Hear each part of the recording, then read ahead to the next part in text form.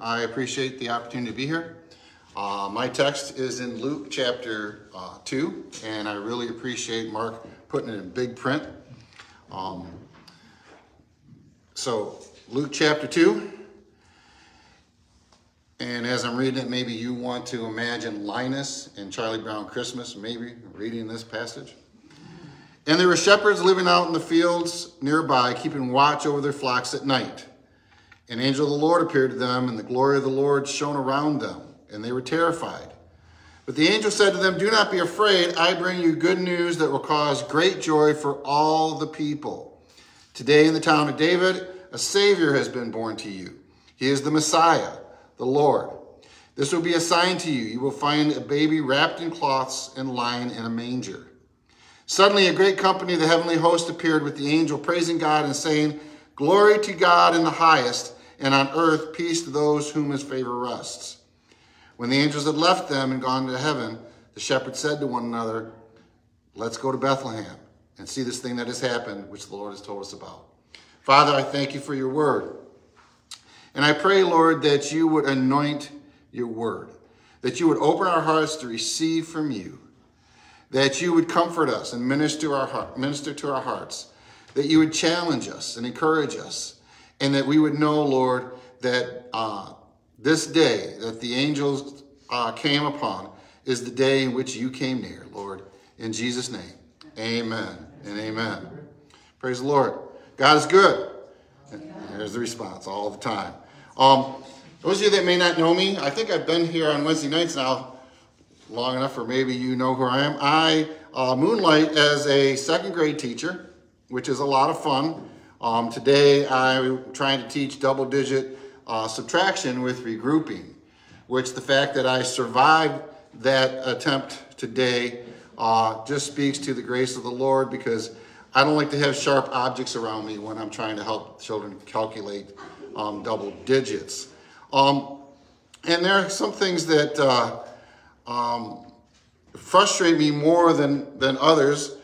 This year I have a class of 17 students, and out of those 17 students, 13 of them are reading below the 10th percentile nationally. So that means they're really low. One young man said to me, "I can't read that word, Mr. G. Would you tell me what that word is?" And I had him pointed at it, and I said, "You mean is?" So out of my 17 students, I have 12 that are below the 10th percentile in math. And so teaching second grade curriculum to this group is a challenge. And it's because, we've been two school years out with COVID, but there are lots of other things that are going on in the lives of our children and in our families. And one of the things that I continually focus on is the lack of foundations. Kids come to school knowing less than they ever did before. I mean, there's always been a group of students where mom and dad sent them to school to learn and didn't do anything with them beforehand. You always have that bunch. It just seems to be less and less, and the influence of media and video games and anything to keep them busy is just growing, it seems, that they come in with less. And I was thinking about that this evening, prior to this evening, as I was in preparation, about we see some of that spill over into the church as well, where we come to church knowing less about Jesus, less about our faith, less about what real Christianity is. And it just, sometimes it can also be troubling. I mean, I don't want to be one of those 1% people where the pastor's going, 2 + 2 is, and I'm going, 5? I don't know. So we want to really study to show ourselves approved. I'm looking through Facebook, and this started, I was watching a movie the other night. It was about the evolution and creation issue. And that was basically the whole point of the movie. Just watched that the other night. I scroll through Facebook and I see a lot of real political posts, either they're pro-choice or pro-life, Republicans or Democrats.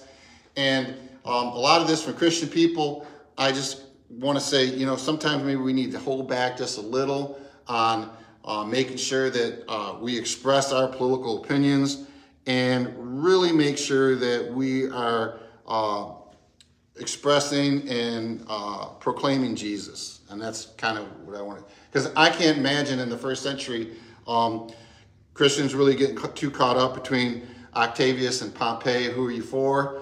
Which one's better? So that's kind of what's driving this. Is I really wanted to kind of go through the scriptures and take us through some doctrinal issue, and then God kind of slapped me on the head and said, well, I want you to do this instead. So there is going to come a day, if I ever get a Wednesday, where we're going to go through some things. But I encourage you to seek out what you believe and know why you believe and what you believe, why you believe it, so that you can communicate it to others effectively. Because we have an opportunity during this time of the season where the whole world kind of stops and celebrates Jesus. And they want to know, because this country that we live in, this world that we live in, knows less and less about the authentic Jesus. And you and I have the opportunity to share with them. Couple of books just to recommend you. First of all is Philip Yancey's Disappointed with God. I referenced that before. 3 questions he asked: is God unfair? Is God silent? Is God hidden? Josh McDowell, Evidence That Demands a Verdict, really talks a lot about the meat of Christianity and there's a real good foundation apologetics text. And I have some others, but I can't read them because my print's too small. So going to start right away with basically this first point. The shepherds were living out in the fields, which is what shepherds do, and they keep watch over their flocks at night, because what happens to sheep at night if they're not guarded? They get attacked, right? Because they live in a dangerous world. It's a dangerous world. And so your first point there is silence in the darkness. And I'm going to build on that a little bit. And what really started me here was this idea of, as we came into Christmas and the darkness. Christmas is one of the saddest time of the year for a lot of people. There's a lot of depression that happens over Christmas, during the holidays. And recently I've had the opportunity, I've mentioned this before, where I had some grief that came into my life in rapid succession. And one of them was my best friend I went to high school with, died the day after Christmas, 57 years old. And it was just a shock. And it seems to be like this past year, I'm just switching back and forth with grieving whoever I have lost, whether it was my brother who died or my father who's died, or even my mother who's been gone for 18 years. It seems I've had nothing but triggers all year long. And when you're in that stage of grief, it's very easy to get caught up in the darkness. I had a conversation with my friend's widow, and it was like, this is hard. It's just, it's not the way that it should be. And I'm at a position where I don't feel like I have any words of encouragement. You don't know what to say. It's just like, and so it's very difficult, this area of darkness. And the question is God silent during this time? And the interesting thing about the Bible is this period between the last prophetical book, Malachi, in the Old Testament, and the first book of the New Testament, or the New Testament time period. They call that those the silent years. That 400 years there is called the silent years, since Israel had a prophetic word from God. And I got a scripture here for us in Isaiah chapter 50, verse 10. It says, "Who among you fears the Lord and obeys the word of his servant? Let the one who walks in the dark, who has no light, trust in the name of the Lord and rely on their God." And in that text, Isaiah is really talking to the people of Israel about living by faith, regardless of when the last time God spoke to the nation. You have the words that he's already spoken, and to hold on to that. Because God's ways are not our ways. And we don't always understand why we are going through certain things. Henry Wadsworth Longfellow, during the Civil War, his young son snuck out and joined the army so he could fight for the Union during the Civil War. And in 1863, he was seriously wounded.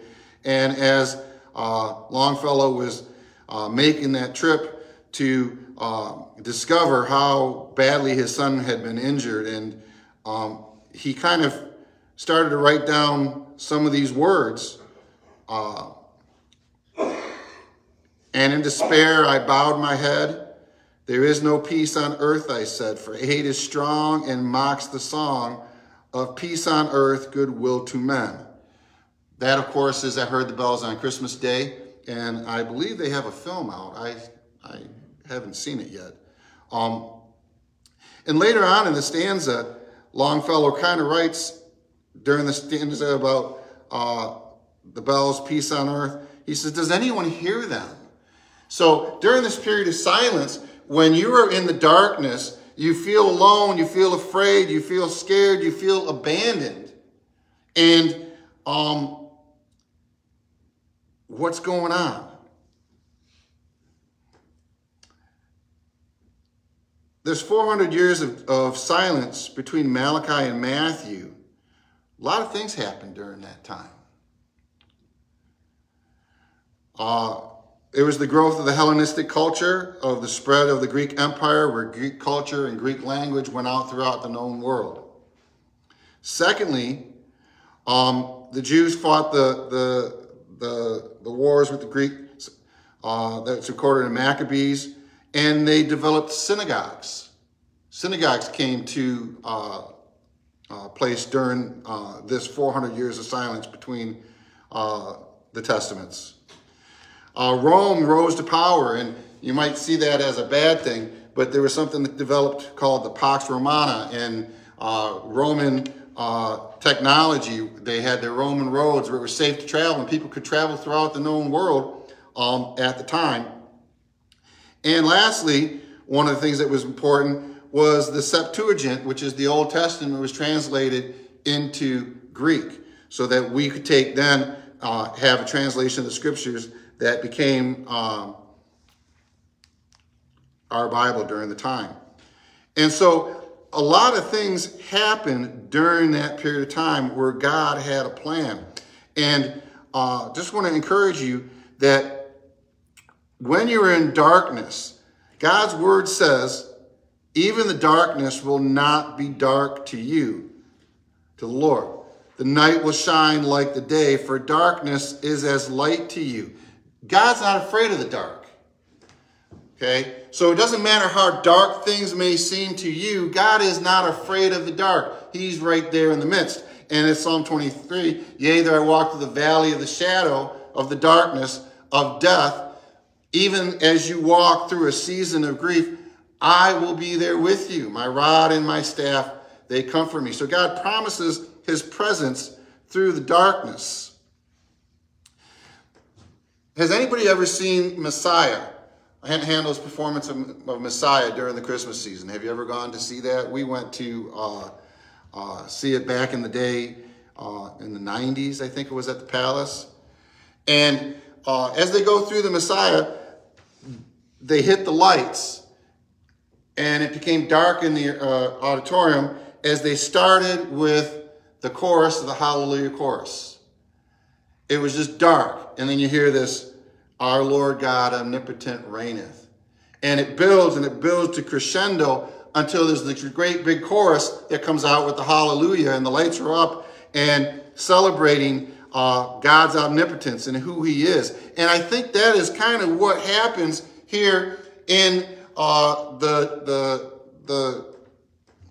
valley in outside of Bethlehem, is that the shepherds are living in darkness. They haven't heard from the Lord a prophetic utterance from from God in 400 years. And then boom, suddenly God shows up and the light shines in the darkness. And I have good tidings, glad tidings, good news of great joy.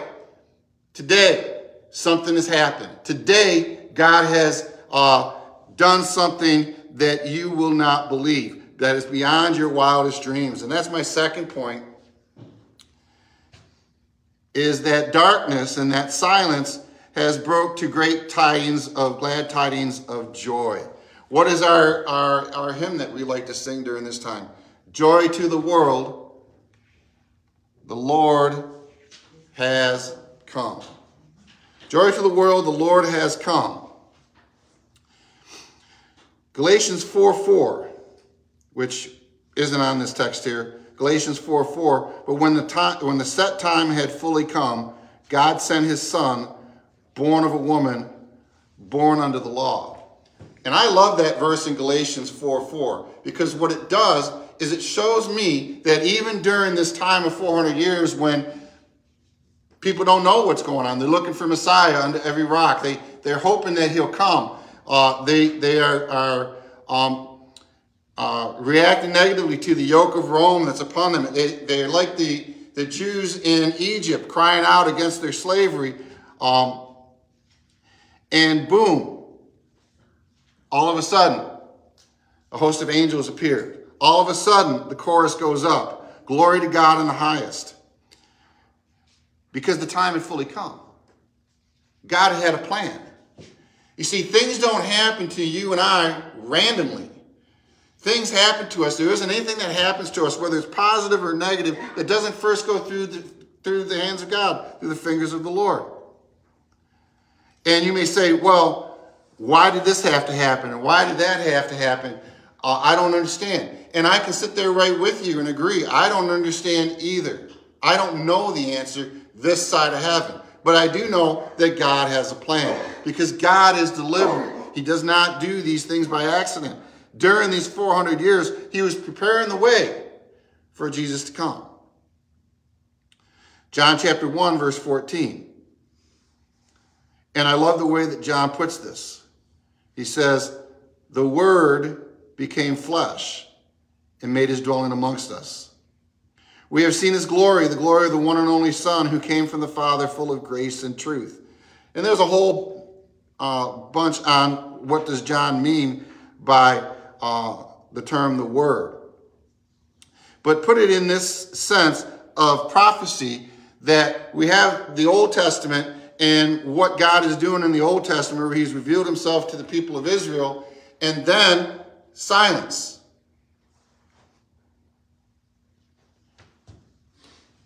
And then in a manger in Bethlehem, the Word became flesh. Because it's God's final word is Jesus. Everything that we need to know about God has been revealed in him. The Word became flesh and made his dwelling amongst us, made his home amongst us, dwelt amongst us. If you go back to the Old Testament, when they were carrying the tabernacle around in the desert, the tabernacle was God's dwelling place with man, and it was movable and it was temporary, and they moved from place to place. And when the pillar of cloud would move during the day, they would get up and they'd break camp and they'd follow the cloud. When the pillar of fire would move at night, they'd break camp and they'd follow the cloud, the pillar of fire. It was temporary. They were always on the go.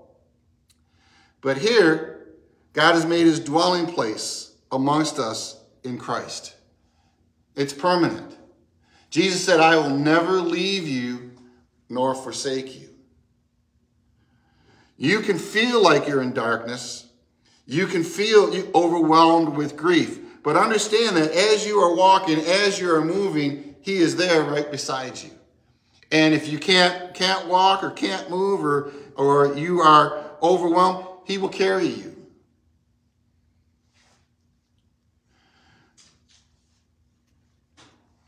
Technology. There we go. The incarnation is God becoming flesh. You should call his name Emmanuel, which means God with us. That whole idea of God making his dwelling amongst us. Whenever we become born again, what do we say? We ask Jesus into our heart, right? And he sits upon the throne of our heart. The idea that he is always with us as we receive him as our Savior. But I want to take a moment and just step back and look at this whole idea of the incarnation.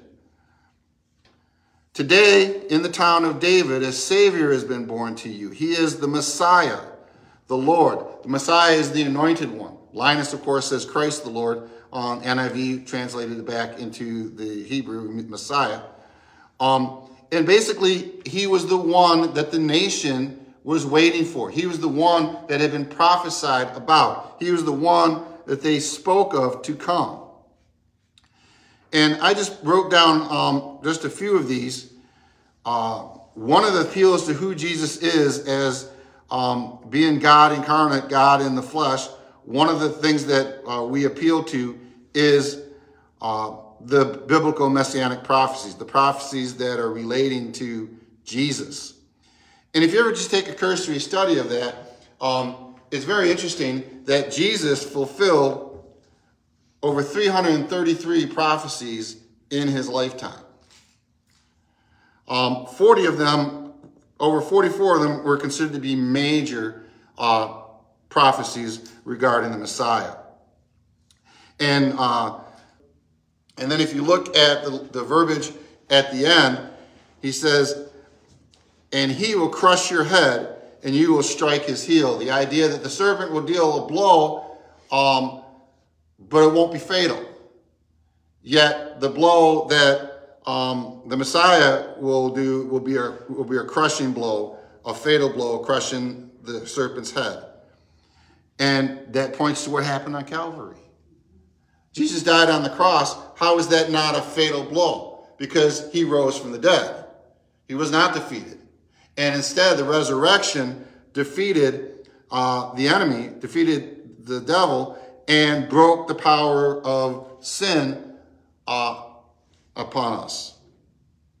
Genesis 3:15. Secondly, in Isaiah 7:14, most of us are aware of this verse. Therefore, the Lord himself will give you a sign. The virgin will conceive and give birth to a son, and you will call him Emmanuel. Emmanuel translated means God with us. Micah 5:2, the Messiah was to be born in Bethlehem.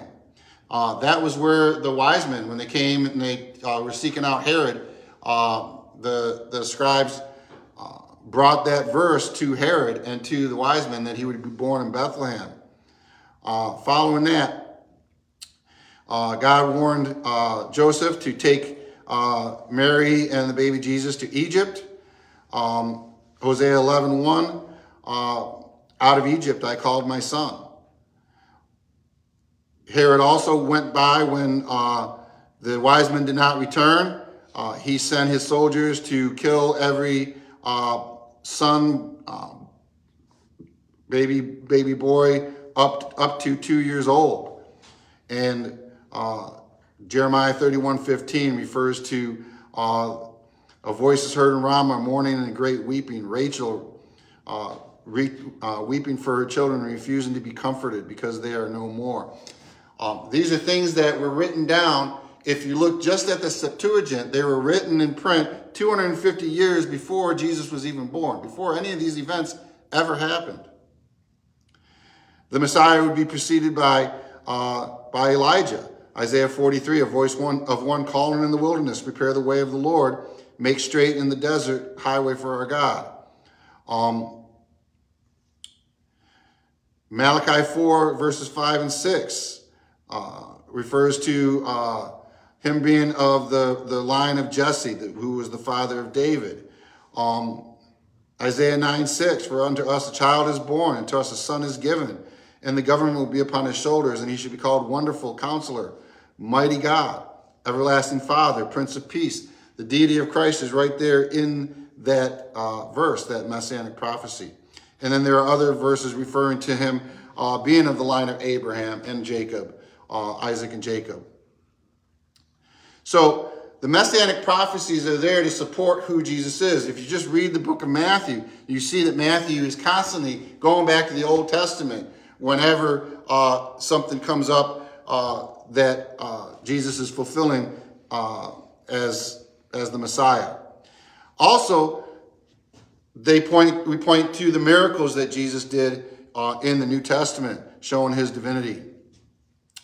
One of the miracles that I reference here is found in John chapter 9, this idea of darkness, of before Christ came, during that 400 years, the world had been in darkness. And Jesus takes the man who was born blind and pulls him aside, and he heals him, and he says these words. He says, while I am in the world, I am the light of the world. The light shines in the darkness, and going back to John, and the darkness did not overcome it. The idea that Jesus is the light that dispels darkness. And as we are going through this stage in our history at this time, it seems to be that our country, our politics, our world seems to be growing darker and darker.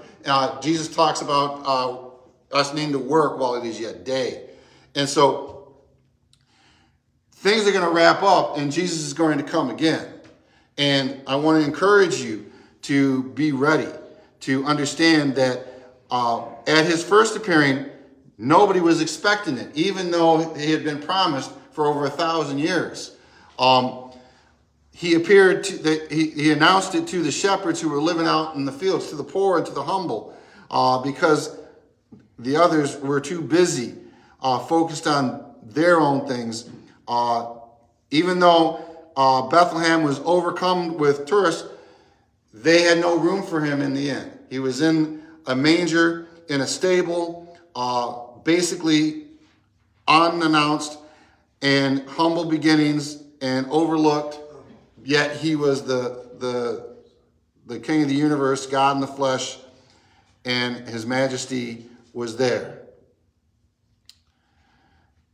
A third point. It's always good when we're at 7 o'clock and he's on his third point. So we're going to go through this rather quickly. And basically, the fill-in there is hope has come. Amy Grant has a song on her Christmas album about hope has come. And I just thought that was a great way to look at Jesus stepping into time and space. If you ever watch science fiction, anybody watch science fiction, Star Trek or Doctor Who or Star Wars or anything like that, whenever they go through time travel, I always thought this was interesting. Whenever they go through time travel, they talk about, and I don't remember what show, I think it was both Star Trek and Doctor Who, because they got this thing about, people really study that, I think, time travel, that there are fixed points in history that cannot be changed. So these guys are running around going back in time, and they're doing this and they're doing that, and they're changing things like Back to the Future, you know. Marty's got a new car, and mom and dad, he's an author, and they're successful, and life is good. And there's just one small decision that made everything better. But there are fixed points in history that cannot be changed. And I put to you right now that this is one of them. God stepped into the world, and the world changed forever, never to be the same again. And nothing will change that. We set our date, 2022. I got it right? Because I'm still writing 1992 on the board. 2022. Okay? In the year of our Lord, 2022. Jesus was born BC, before Christ. That's how we set our history and our calendar.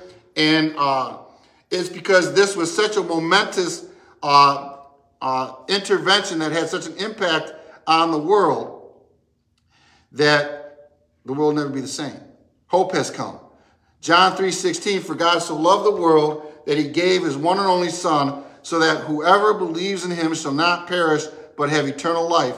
For God did not send his Son into the world to condemn the world, but to save the world through him. Today, a Savior has been born to you. The revolutionary idea of Christianity is that God is reaching out to you because he loves you and he wants to bring you to himself. And those things that you think hold you back from God and his holiness, he has dealt with on the cross. He shed his blood. He died as a substitute for you so that you can go into the Holy of Holies and have relationship with God by the blood of the Lamb.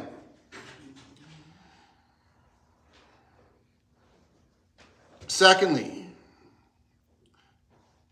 Romans chapter 8, verse 38, I am convinced that neither death nor life, neither angels nor demons, neither the present nor the future, nor any powers, neither height nor depth, nor anything else in all creation may be able to separate us from the love of God that is in Christ Jesus our Lord. So it doesn't matter whether you're in a period right now of darkness. I want to let you know that God loves you and he's holding you through that. It will not separate you from his love. He is right there walking with you through the shadow during this time.